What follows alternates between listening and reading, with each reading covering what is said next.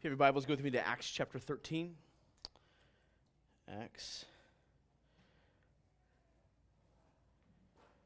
chapter 13.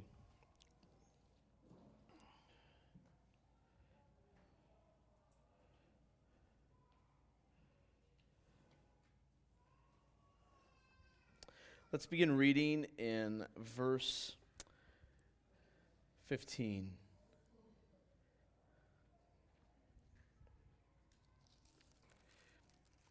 Here we go. After the reading from the law and the prophets, the rulers of the synagogue sent a message to them saying, "Brothers, if you have any word of encouragement for the people, say it." So Paul stood up and motioning with his hands said, "Men of Israel, and you who fear God, listen. The God of this people Israel chose our fathers and made the people great during their stay in the land of Egypt. And with uplifted arm, he led them out of it. And for about 40 years, he put up with them in the wilderness. And after destroying 7 nations in the land of Canaan, he gave them their land as an inheritance. All this took about 450 years. And after that, he gave them judges until Samuel the prophet. Then they asked for a king, and God gave them Saul, the son of Kish, a man of the tribe of Benjamin, for 40 years. And when he had removed him, he raised up David to be their king, of whom he testified and said, 'I have found in David, the son of Jesse, a man after my heart, who will do all my will.' Of this man's offspring, God has brought to Israel a Savior, Jesus, as he promised. Before his coming, John had proclaimed a baptism of repentance to all the people of Israel. And as John was finishing his course, he said, 'What do you suppose that I am? I am not he. No, but behold, after me one is coming, the sandals of whose feet I am not worthy to untie.' Brothers, sons of the family of Abraham, and those among you who fear God, to us has been sent the message of this salvation. For those who live in Jerusalem and their rulers, because they did not recognize him nor understand the utterances of the prophets, which are read every Sabbath, fulfilled them by condemning him. And though they found in him no guilt worthy of death, they asked Pilate to have him executed. And when they had carried out all that was written of him, they took him down from the tree and laid him in a tomb. But God had raised him from the dead. And for many days he appeared to those who had come up with him from Galilee to Jerusalem, who are now his witnesses to the people." Let's skip forward to verse 36. "For David, after he had served the purpose of God in his own generation, fell asleep and was laid with his fathers and saw corruption. But he whom God raised up did not see corruption. Let it be known to you, therefore, brothers, that through this man forgiveness of sins is proclaimed to you. And by him, everyone who believes is freed from everything from which you could not be freed by the law of Moses." Let's pray. Our gracious Father, as we study your word this morning, as we hear your word proclaimed to us, not in a dialogical sense, but where we sit and listen to your proclaimed word in authority over us. May we hear not just the words that are being said, but may we see the God of this Bible. Father, for your glory and our good, it's in Jesus' name we pray. Amen. And amen. Let me start here. Here's what you got to understand about the audience of this sermon by Paul. First of all, this is our first recorded sermon of Paul's. It kind of marks, if you will, the beginning of a new era of the beginning of the church. It kind of marks the beginning of the gospel going to those who are not Jewish, not God-fearers, but instead going to the Gentiles. And so we know that this is likely not Paul's first sermon, but indeed his first one that was seen fit by God to record in the Scriptures for us to read and to hear and to understand today. So here's what you need to understand about the audience of which Paul is speaking to.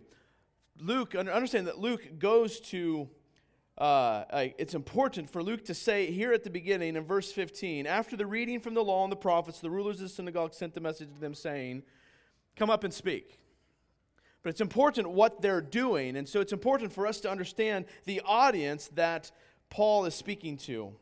Again, he says Jewish people and those who fear God. This is not the same group described two different ways, but two separate groups of people. Those who were Jewish and feared God, and those who were not Jewish but still feared God. We've seen these categories already in the book of Acts. But here's what you got to understand about what's happening each time these people would gather for the Sabbath in the synagogue. They would do multiple things. Let me explain a few of those to you. One of the things that they would do every time they gathered is they would recite the Shema. The Shema is known from Deuteronomy chapter 6, verses like 4 to about 9. I'm just going to read the first two verses of the Shema. It says this, "Hear, O Israel, the Lord our God, the Lord is one. You shall love the Lord your God with all your heart, with all your soul, and with all your might." They would recite this every Sabbath. They would recite, as you know, if you've taken any parenting classes here, we talk about the Shema all the time. It's a great passage used to think about parenting because he commands those who are hearing this to write certain things here and there to be remembered and to train up your children, whether you are walking down the road or you are sitting by the bed, wherever you go, to be teaching your kids this. But here's the question, why this? Why the Shema for the Jewish people, and why the Shema every week? Why this? Why is this so important for the Jews? Listen, it was many things, but it was certainly, at its core, a reminder that God was man's first love, but has now been abandoned for the love of creation and other things. That God was man's first love, as we saw in the garden pre-fall, but now that has changed since the fall. And see, they knew that man was created, and this is a key thing that you need to keep in mind as we work through today, that man, the Jews knew as they were reciting the Shema, reminding themselves every week, they knew that they were created, man was created to give God glory and to fellowship with Him. To give God glory and to fellowship with Him. And that's what you hear in the beginning parts of the Shema, that the Lord our God is one. Meaning, He's the one. He's the one deserving of glory. And that you shall love the Lord your God with all your heart, with all your soul, and with all your mind. What is that? That's fellowship. It's relationship. They knew that man was created for this, but they had abandoned this reality. That is why the Shema goes on to say, teach these words everywhere you go and in every way possible. Write them on everything so that you don't forget them. Put them on your hands. You know, we should all get tattoos, right? Put them on your doorposts and your gates. Go to Etsy and buy some stickers with those cool words and put them all over your living room. Do whatever it takes. Remember the Shema. But what words? Right, so the passage goes on and says in 6, 7, 8, and 9 to do all these activities. But what words? We've already said them. Our God is one. What's He mean? He's not like the pantheon of gods. He's not the gods that everyone else worships. There is one God. And He is one. What else is it to say? What else is it we're to be reminded of? What else were the Jews trying to ingrain into their minds and their action? Is that they were to love this God only. But not that they were to love Him as their only God that they love and then love a lot of other things along with this God. No, they were to love God only. You can see passages like this in Luke. We were called to forsake everything, to love God only. Indeed, Jesus says we're to have such an extreme love for God that everything else looks like hatred compared to our love for God. It's not that we hate other things, and we are mean to these things and don't care for other things, but that our love for them looks pale and weak. Indeed, it looks like hatred compared to the supreme love of which we have for God. And that's what the call here is in Deuteronomy as well. You shall love the Lord your God with all your heart, with all your soul, and with all your might. And so that's what the Shema is meant to do for the Jews who are now listening to Paul. Love God supremely, for He is the only God. But what else did they do on the Sabbath? They would spend 7 years working through the law, or also known as the Pentateuch, the books of the Torah, Genesis, Exodus, Leviticus, Numbers, Deuteronomy. Over the course of 7 years, they would basically cycle back through and work back through these texts. Then they would work through the prophets as well. Generally, over the course of 7 years, they would work through the prophets. Why? Why were they working through the prophets? Why were they working through the law? At the very least, the law reminded them of who God was and what He required of them. It was God's grace to His people to say, this is who I am, this is what I require. The history contained within books, particularly like the books of Exodus, or the book of Exodus, where they recount the Israelites' unfaithfulness, but God's faithfulness.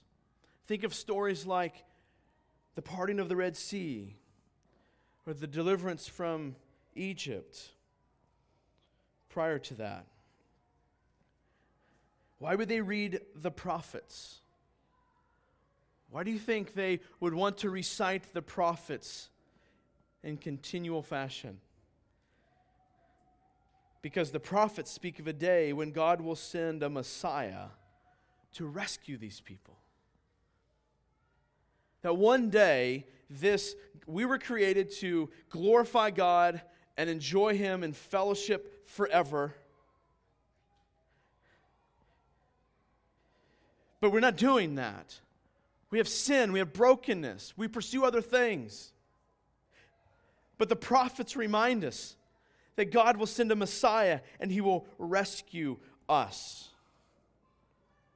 Again, they understood that they were created to bring glory to God and fellowship with Him, but this wasn't possible until the promised Messiah came. And so the Jews were rehearsing this every week. Every week. Sounds pretty similar to the things that we try to do, right? We rehearse the cross every week, and we rehearse future glory every week. Why? Because we know we're not faithful, but the God who has saved us is. Again, they understood that they were not doing this, but this was possible when the Messiah would come. That day they looked forward to. And so this is what Luke is describing that is going on in the synagogue just prior to Paul's sermon. This is the context in which Paul now begins to teach. So now they turn to Paul, who was likely dressed as a rabbi, and said to him, "Speak." And Paul begins his sermon. Paul says, I'll give you here in summary fashion, understand that there's two main characters in Paul's sermon here. The first one is God. God is mentioned. God did this. God chose this. God accounted for this. God dealt with or fixed this. Or God put up with them. I love that phrase. God put up with them in the wilderness for 40 years. God did all of these things. That God is the first of the two main characters in the story. He says that God chose our fathers. He's speaking of Abraham here. God made us a great nation while in Egypt. What's unique about Paul's recounting here of Egypt is that he made them a great nation even in the midst of slavery. Even in the midst of oppression, he was multiplying this nation. It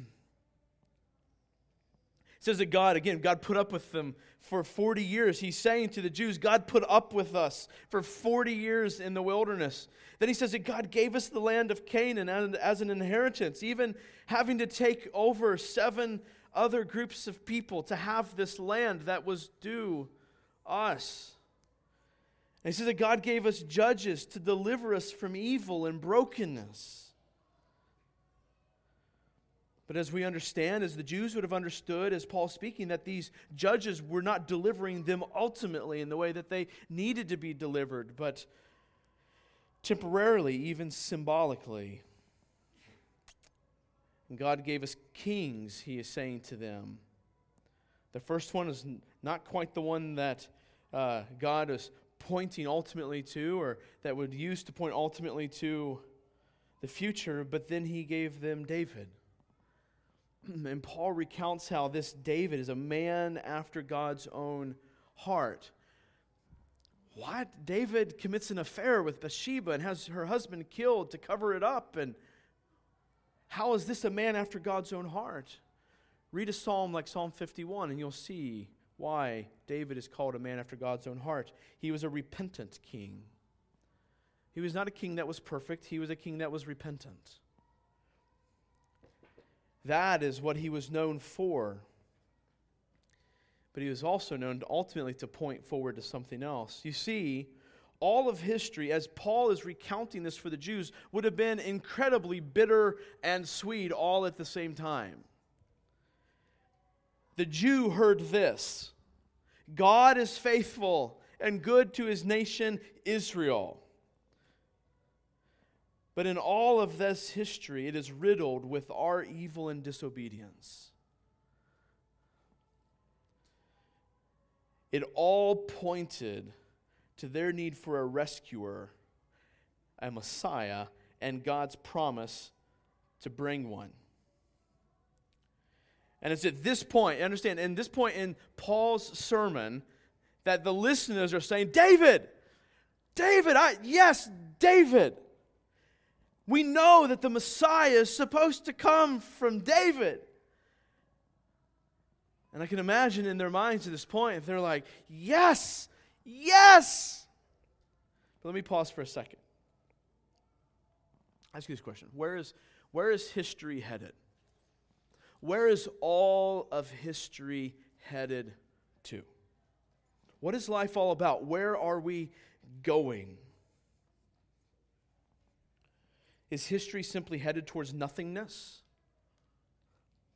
Some believe we just get up each day, seek pleasure, and when we die, it's just all over.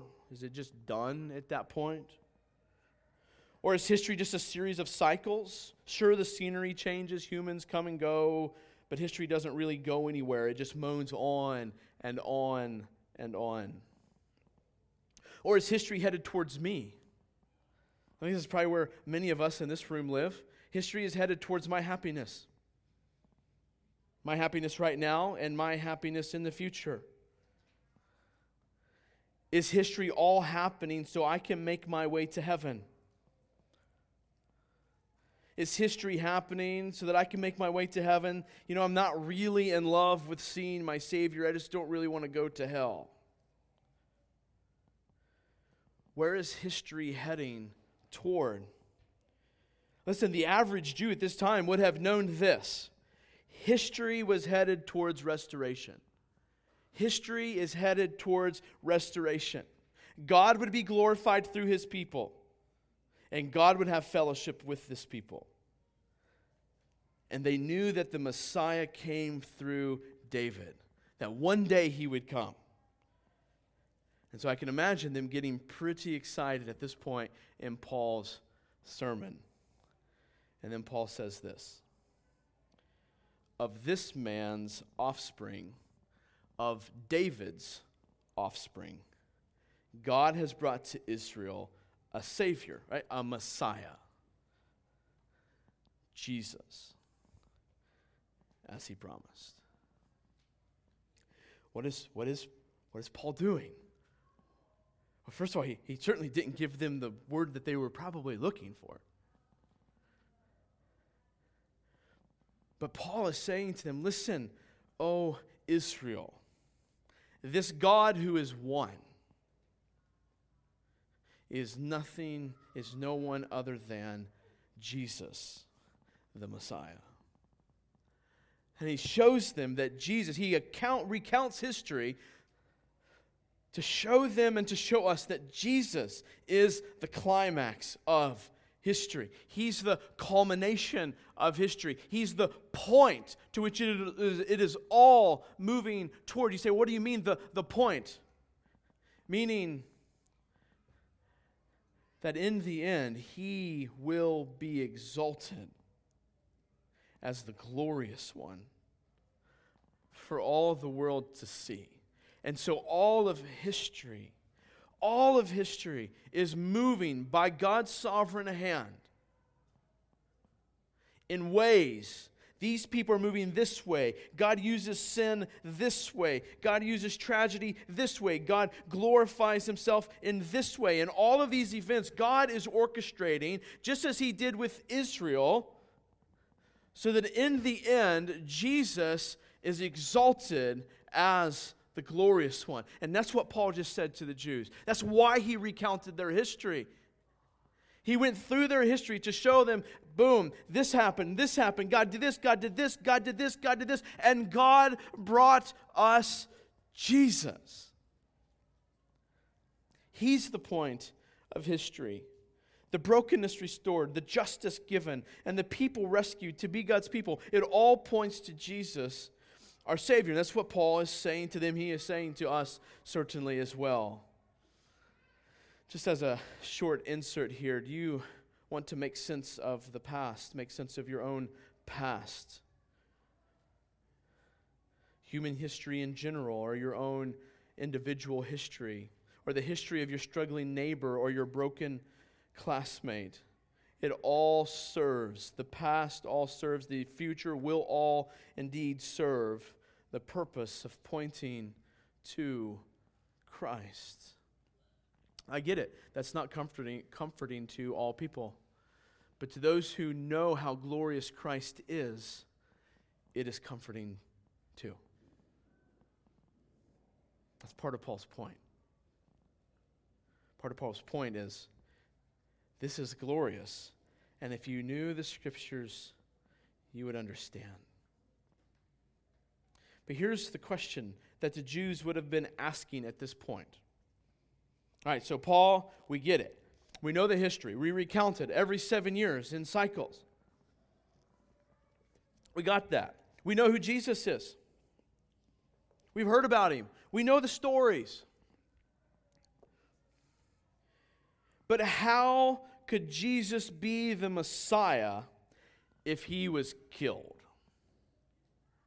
How could Jesus be our Redeemer if He was killed? How could He lead us to sacrificing and making ourselves right with God if indeed He is dead? How could He lead us to establish a new kingdom if He is dead? How can He sit on your throne, the throne of David, for all of eternity if He is dead?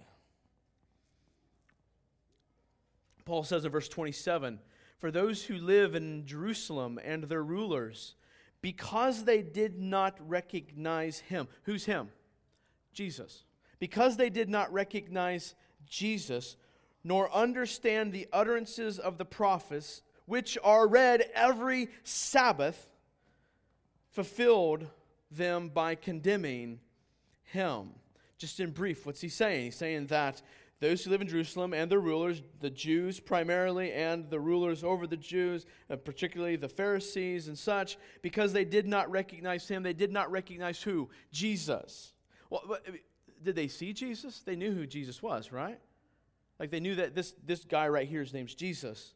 What does he mean he did not recognize Him? He didn't recognize Him as the one the Scriptures pointed to. That's what he means. Did not understand Him, nor understand the utterances of the prophets, which are read every Sabbath. And he says to them, you fulfilled these prophecies by condemning Jesus. Here's the main point. Again, this couldn't be the Messiah. He's dead. The Jews, why could this can't be the Messiah? He's not alive. I want to pause here and ask us a few questions or make a few statements. Many of us in this room know Jesus, but we don't know the Messiah.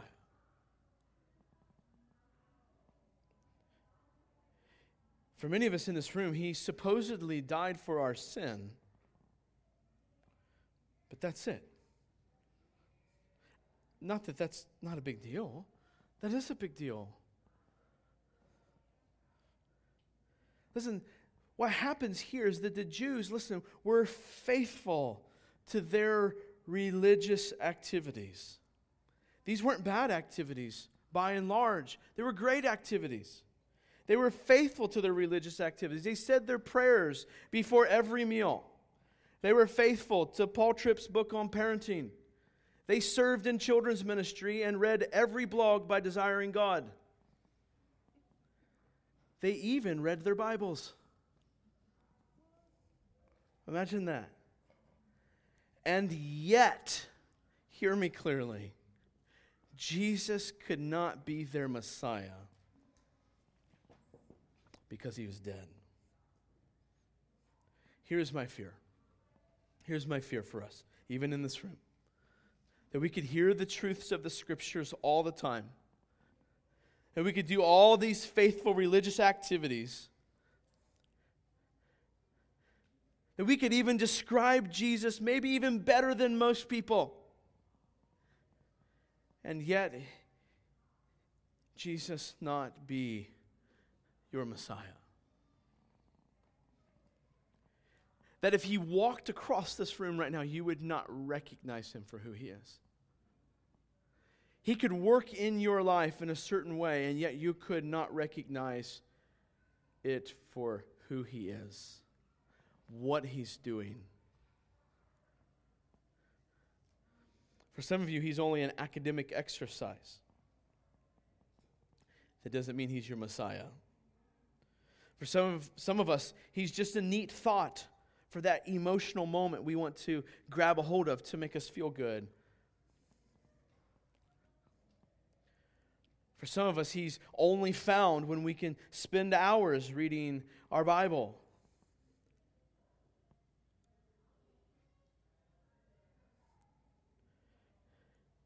Sure, the Jews they knew that this is Jesus. They knew that what Jesus claimed. Many of them even willing to admit that he was a good teacher, that he cared for people well.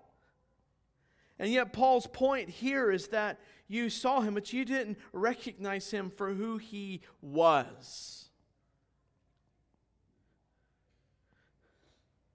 I think much of American supposed Christianity is filled with people who know lots about Jesus but don't know him for who he really was. They've heard countless sermons and read countless books and even maybe read their Bible a few times, and yet don't know who Jesus really is. A couple diagnostic questions here to think through. How do I know if my supposed Savior is really indeed the Messiah? Let me ask you this question. Do you see your sinfulness in increasing measure every day? Every day. Do your sin, not necessarily that you see sin increasing, but that you see your sin in increasing fashion. It's more clear. It's becoming more clear to you with every passing day. Because here's the reality. If it's Jesus that is your Messiah, he's not afraid to tell you when you're sinning. But if it's the Messiah of your creation, he might tell you a few things here and there, but he's not going to work on you like this. But then second, they go in a pair. Both two sides of the same coin, and they have to go together. Is that, do you then cling to your Savior for rescue more tightly every day? Do you treasure Christ more intensely each day? Oh, I talk to Jesus all the time. Oh, I know I'm a bad person.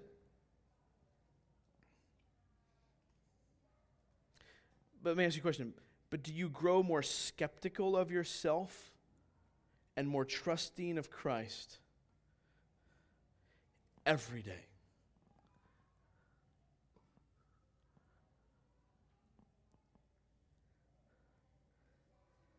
If not, you may know who Jesus is. But if you would allow me a metaphor, he's still dead to you. You think, I've got my ticket to heaven. I got my ticket on the glory train.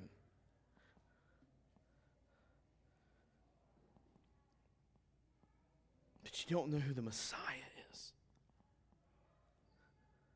I mean, some of us, here's the deal, we have to be careful because some of us mistake growth in religious activity for growth in loving Christ. You see, listen, the Jews knew the prophecies. They knew the promises. They thought they knew what they were looking for.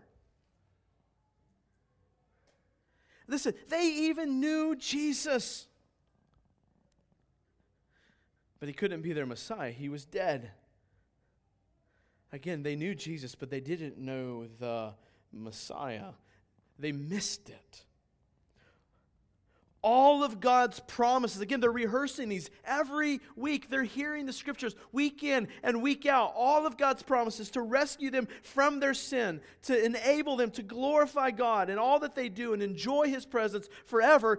And He was in front of their faces and they missed it. How many times do we read the scriptures at home? Do we hear a sermon? Do we read something about the scriptures? Do we hear the truth of the scriptures from a brother or sister, and we miss Jesus in the midst of it? We miss our Messiah in the truth in front of us. Now look what Paul says. Look what Paul says in verse 28 through 29. Get back to the sermon. And though they found in Jesus no guilt worthy of death, they asked Pilate to have him executed. And when they had carried out all that was written of him, they took him down from the tree and laid him in a tomb. What's Paul's point? Is Paul just trying to be harsh on them for executing Jesus? That's not Paul's point.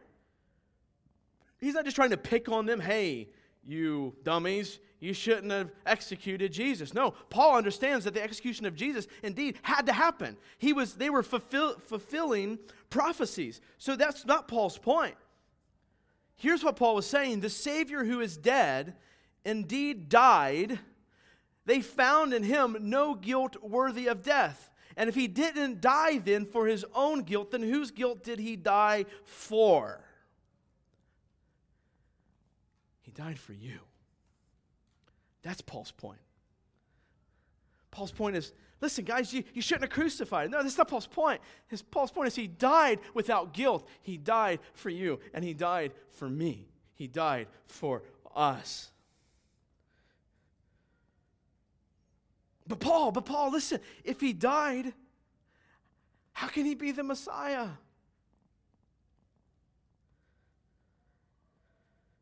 Paul says in verse 30 to the Jewish listeners, but God raised him from the dead. Listen, God raised him from the dead. Listen, church, Jesus could have lived the perfect life in fellowship with God, the perfect Israelite, the perfect Jew. Jesus could have tried to die then for people's sins, but if he wasn't resurrected, then he couldn't have been the Messiah.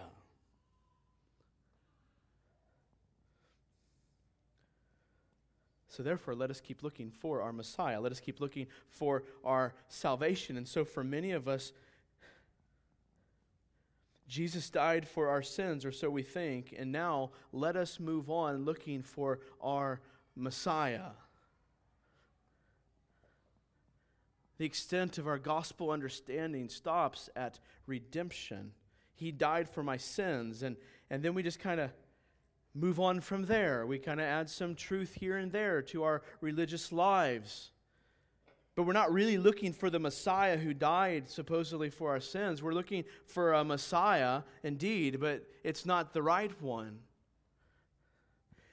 Maybe my Messiah is found in my job, or found in my kids, or in my ability to exercise power and influence, or to become a master, whatever I set my hands to. These things make me feel saved and redeemed and secured.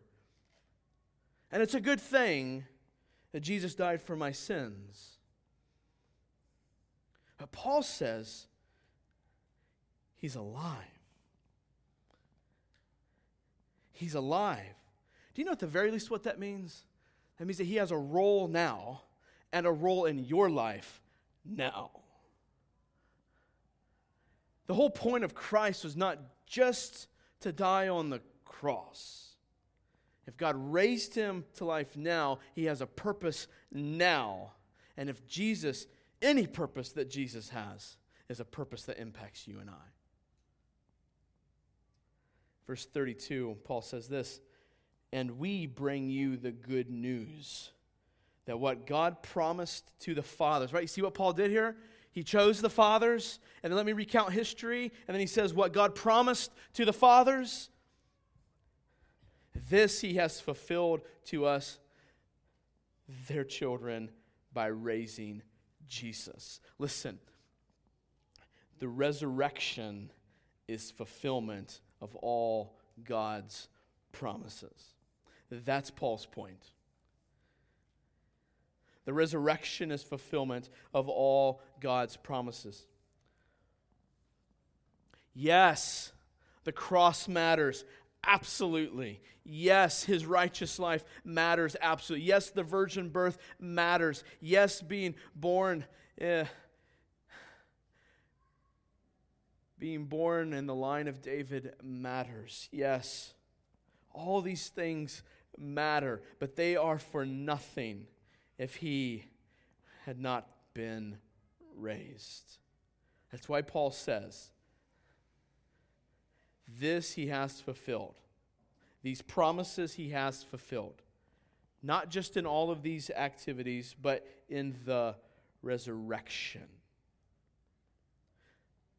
So Jesus is indeed the climax of history because He is the fulfillment of God's promises. And the resurrection says so. You say, okay, well, what promises? What are you talking about? I mean, we could spend all day looking at God's promises and how they're fulfilled. And I would love to. I got to study them. I would encourage you to. I'm going to pick one particular one here in Ezekiel 11. Verse 19 through 20. It says this.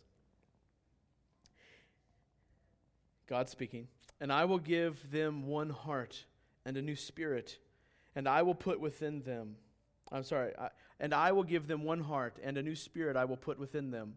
I will remove the heart of stone from their flesh, and give them a heart of flesh, that they may walk in my statutes, and keep my rules, and obey them. And they shall be my people, and I will be their God.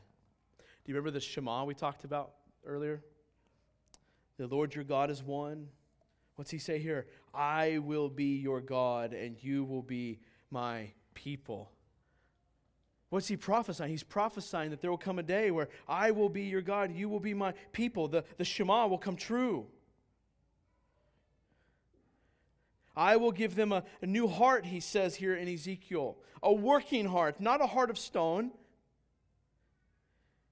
but a heart that will be capable of loving me supremely. One that can indeed love God with all its might and all its strength.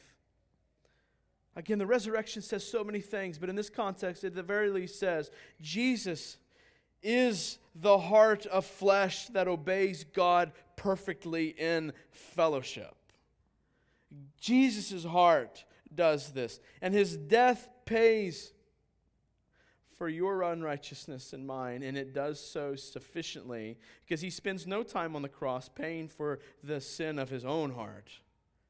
He was guiltless. And what does the resurrection say to these acts of Christ? That God approves. My son did his job. My son completed the task. You say, what task? Bearing the wrath for your sin and mine. And he did it sufficiently, completely, thoroughly. His bodily resurrection then paves the way for your new heart and mine and our new resurrection bodies later. And then Paul says in verse 31, and for many days he appeared to those who had come up with him from Galilee to Jerusalem, who are now his witnesses to the people. Very briefly here, the resurrection is fulfillment of all God's promises. But we have to understand that the way they taught and understood the resurrection, meaning the way we should teach and understand the resurrection, is that it was factual. It actually happened. And you say, okay, yeah, that's your presupposition so far in this entire sermon. Well, now I want to make it explicit here for us. That the resurrection wasn't just a wonderful symbol. That's part of our problem, is that many of us in this room even treat the resurrection as, okay, well, that's just some cool thing to give me a little bit of encouragement. Yes, Jesus is still alive. Woohoo! We get to celebrate that one day a year. Great. But they taught it as fact. Paul is telling them, we are witnesses to this. It wasn't just a symbol. It wasn't something just to create a warm fuzzy in us every once in a while. Paul's point here is that if this is indeed factual, then it changes things. If he indeed was raised from the grave, then he is indeed the fulfillment of all God's promises. And all God's promises change everything.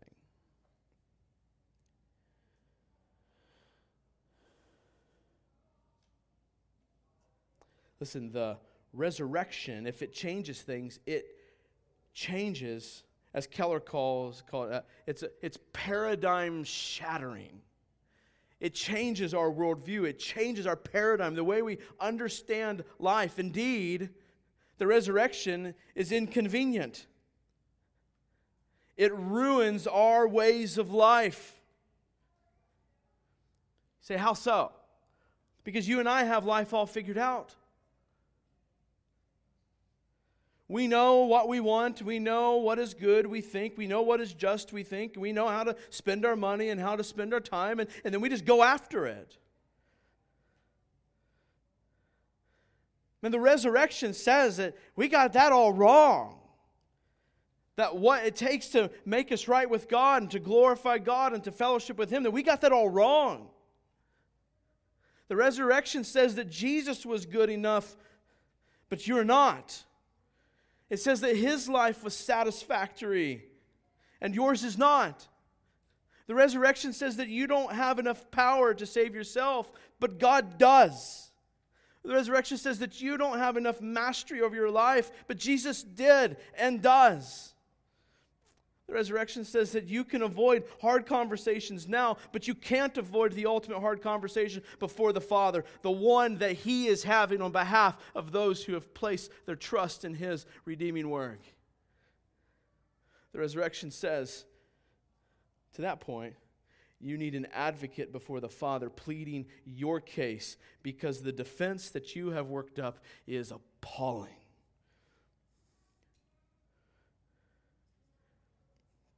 And here's the problem, though. Again, some of us believe that Jesus died for our sin, but we live functionally as though the resurrection doesn't matter. Colossians 3, 1-4 says this. If then you have been raised with Christ, what's he speaking of there? Raised with Christ, meaning the resurrection happened, and you too have been raised with Christ. Seek the things that are above, where Christ is, seated at the right hand of God. Again, what's he referring to there? The resurrection. Verse 1 is the resurrection. Set your minds on things that are above, not on things that are on earth. For you have died, and your life is hidden with Christ in God. When Christ, who is your life, appears, then you also will appear with him in glory. If you go back and read the end of chapter 2, he's talking about this continuing in the indulgence of the flesh. And where's Paul go in Colossians to say, first of all, you should not indulge the flesh, and here's how you don't indulge the flesh, and here's what it'll look like when you're never indulging the flesh again. He says it's the resurrection. Where do you look to stop indulging the flesh? The fact that I've been raised with Christ. Because of his resurrection, I can be raised with Christ. Listen, if you forget the resurrection, then you will forget that you've been raised with Christ. And if you forget that you've been raised with Christ, you will continue indulging the flesh. If you indulge the flesh, you have forgotten that you have been raised to new life with Christ. And that's what he says here. Set your mind on the things above. What's he talking about? Set your mind on heavenly things, on the right things, on the good things. Who is that? God, the Father, from whom all good things come. Man, I should have just preached Colossians 3, 1 through 4.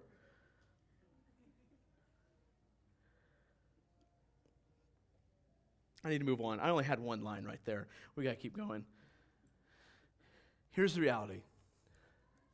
The Jews knew the Scriptures, and they knew very well who Jesus was. Many even believing that he was a good man and a good teacher. But even though they knew all the paintings and portraits of Jesus, of the Messiah that the Scriptures had given them, he was as good as dead to them. But to believe the resurrection, if they were to believe the resurrection as fact, meant that they would have to believe that he was the Messiah. The truth is for you and I that if you don't believe in the resurrection, then in reality, he could not have died for your sins either.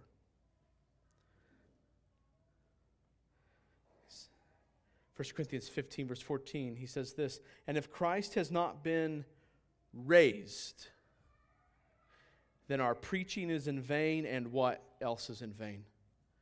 Your faith. Your faith. Here's what the text is saying. If you don't believe in a resurrected Savior, then you don't have a Savior at all. And I know you're saying, oh, I believe in a resurrected Savior. But here's the question. Do you live as though you have a resurrected Savior? Or do you live as though my sin was taken care of in the past, and now I just kind of do some religious things going forward? Do you live as though you have a resurrected Savior? In the power of the resurrection, are you walking in humility as you grow in knowing your sinfulness? Does the recounting of your history of your life point increasingly to your need and the gloriousness of a Savior? Each day, do you cling to and treasure Christ more because in his resurrection, he advocates on your behalf before the Father, having paid the price for your sins? How do you live in the power of the resurrection? Let me answer that question. What impact does it have on you when you think about the fact I'm sinful,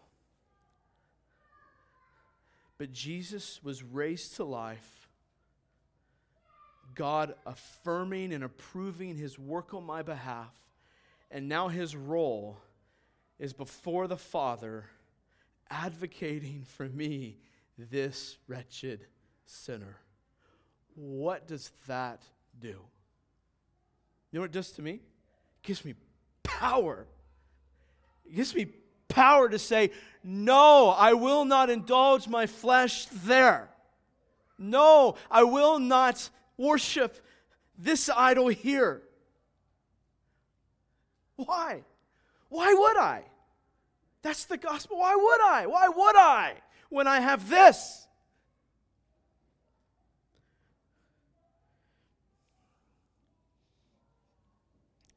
The fruit of someone living, believing in the resurrection is life change. But not just people who look more moral. Yes, that is part of it, but people who love Christ more thorough.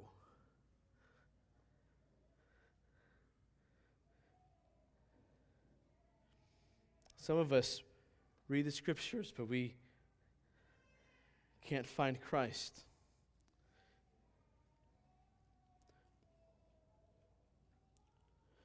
Let me pause here for a second. Speak to kind of two separate groups of people. First group. Some of you right now need to realize, I've been going to church my whole life, or maybe I've not been going to church for very long, but I don't think right now that I am a follower of Jesus. I think it's a cool idea. I think it's a nice idea. I'm actually believing in some of the facts that the Scriptures talk about.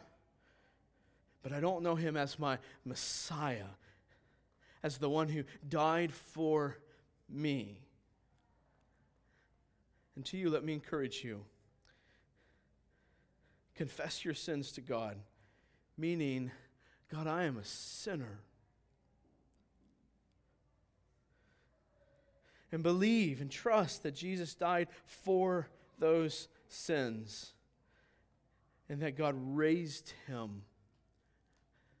He raised Him to be your advocate before the Father right now. And He is a sure advocate. He will never, ever fail.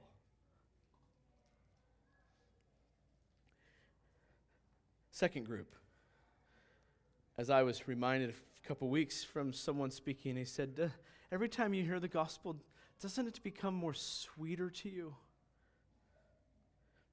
Some of you are saying, oh, I love Christ, but my sin is so strong. How can I ever overcome it? I was feeling that way the past couple days. To you, the resurrection says this: one day, darkness will be no more. Light, goodness, and glory shall be our home forever when we see our resurrected King.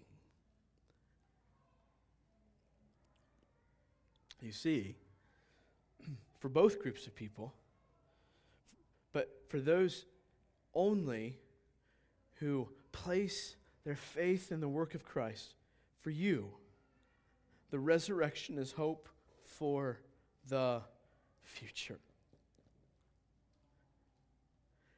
Acts 13, verse 38 through 39, Paul says this: Let it be known to you, therefore, brothers, that through this man forgiveness of sins is proclaimed to you, and by him everyone who believes is freed from everything from which you could not be freed by the law of Moses.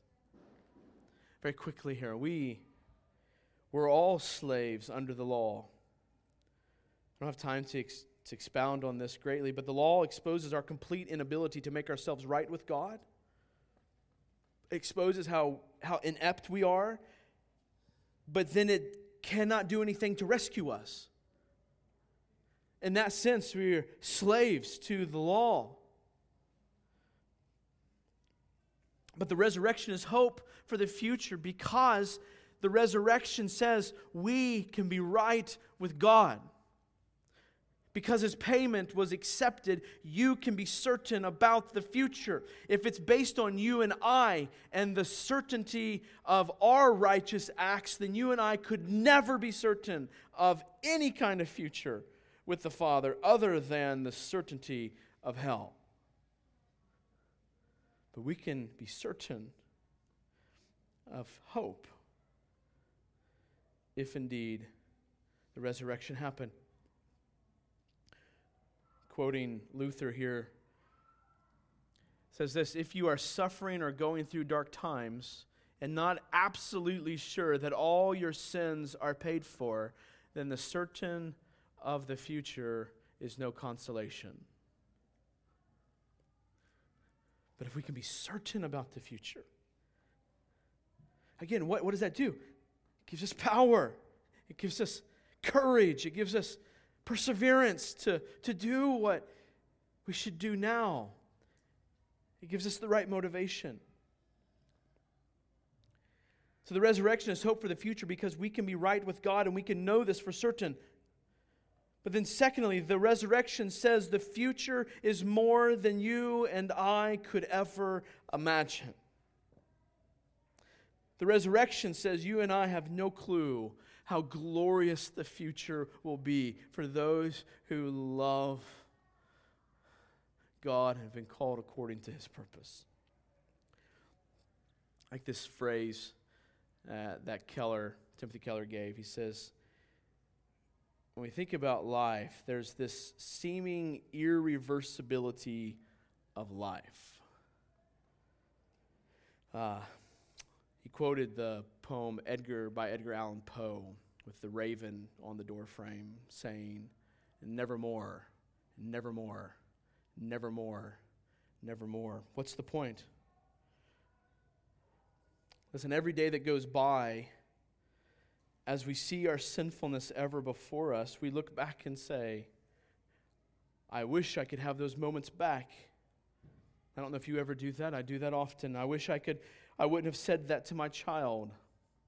Nevermore can I fix that situation. I wish I would have studied more in school. Nevermore, because there's nothing I can do to fix that. I wish I would have learned the Scriptures better during this season of my life.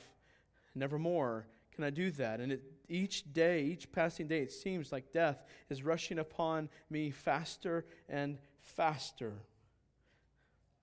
Everything is going, and we can never get any of it back. But the resurrection says no to nevermore. The resurrection is the restoration of things lost. I was encouraged by this. I don't only get my body back, but I get the body that I wish I would have had.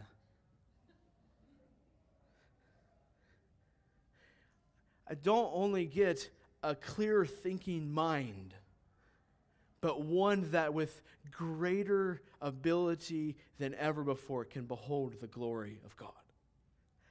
I get that in the resurrection. Relationships like you've never experienced before.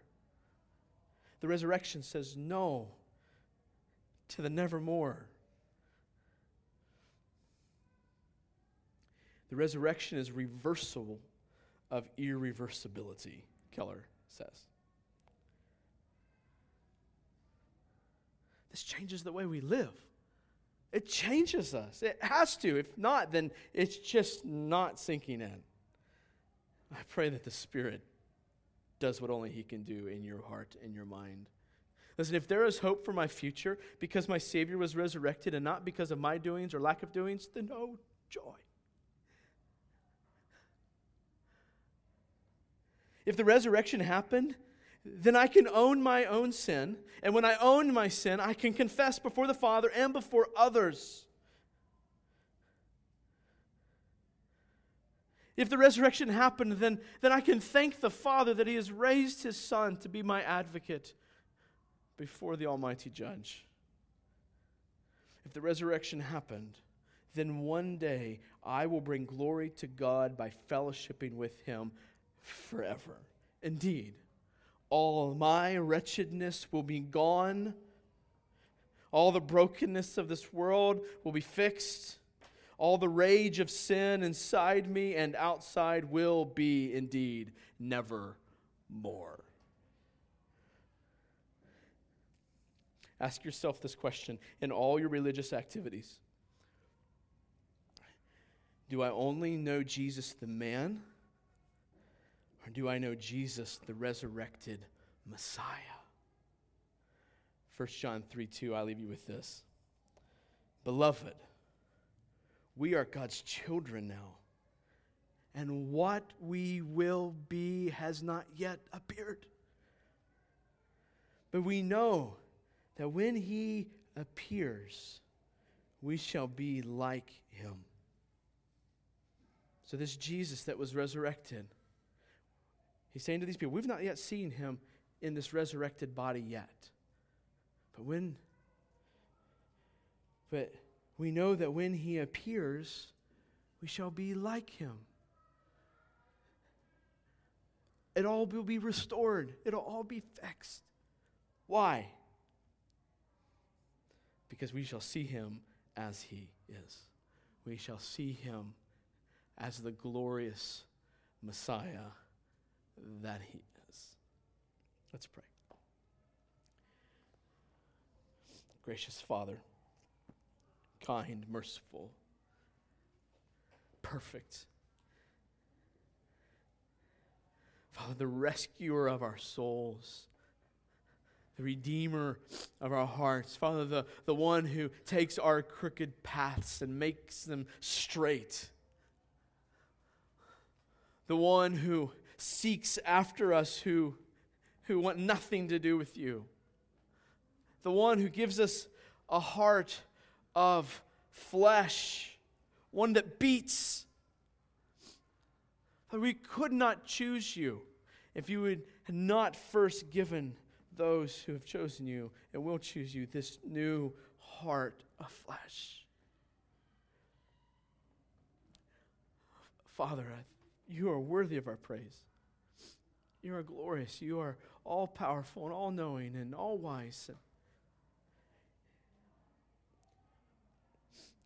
Father, I pray that we would not just be Christians who believe in a supposed cross that apparently pays for the price of our sins, but that we are Christians, that true Christians indeed are those who also believe in the resurrection, because without the resurrection, everything else is in vain.